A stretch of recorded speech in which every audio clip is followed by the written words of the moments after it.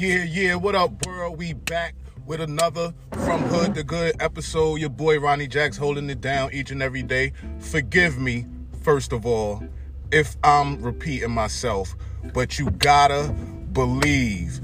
You gotta believe. And for somebody with a loud engine just rolled past me. But you gotta believe, man. This is heavy on my heart right now. You gotta believe. And what does believe look like? I'm gonna just share what it looks like for me. For me, belief looks like actually taking the steps necessary that you know deep within yourself. Everybody got their own path. Taking the steps deep within yourself to fulfill that vision that you have for your life. Everybody's different. Everybody's vision is different, but yours is unique for you.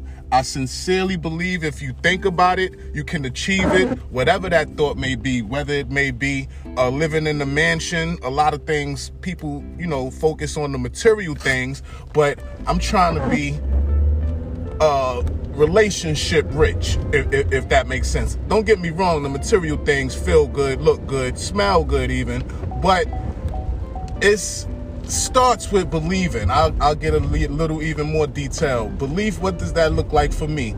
It looks like optimal health.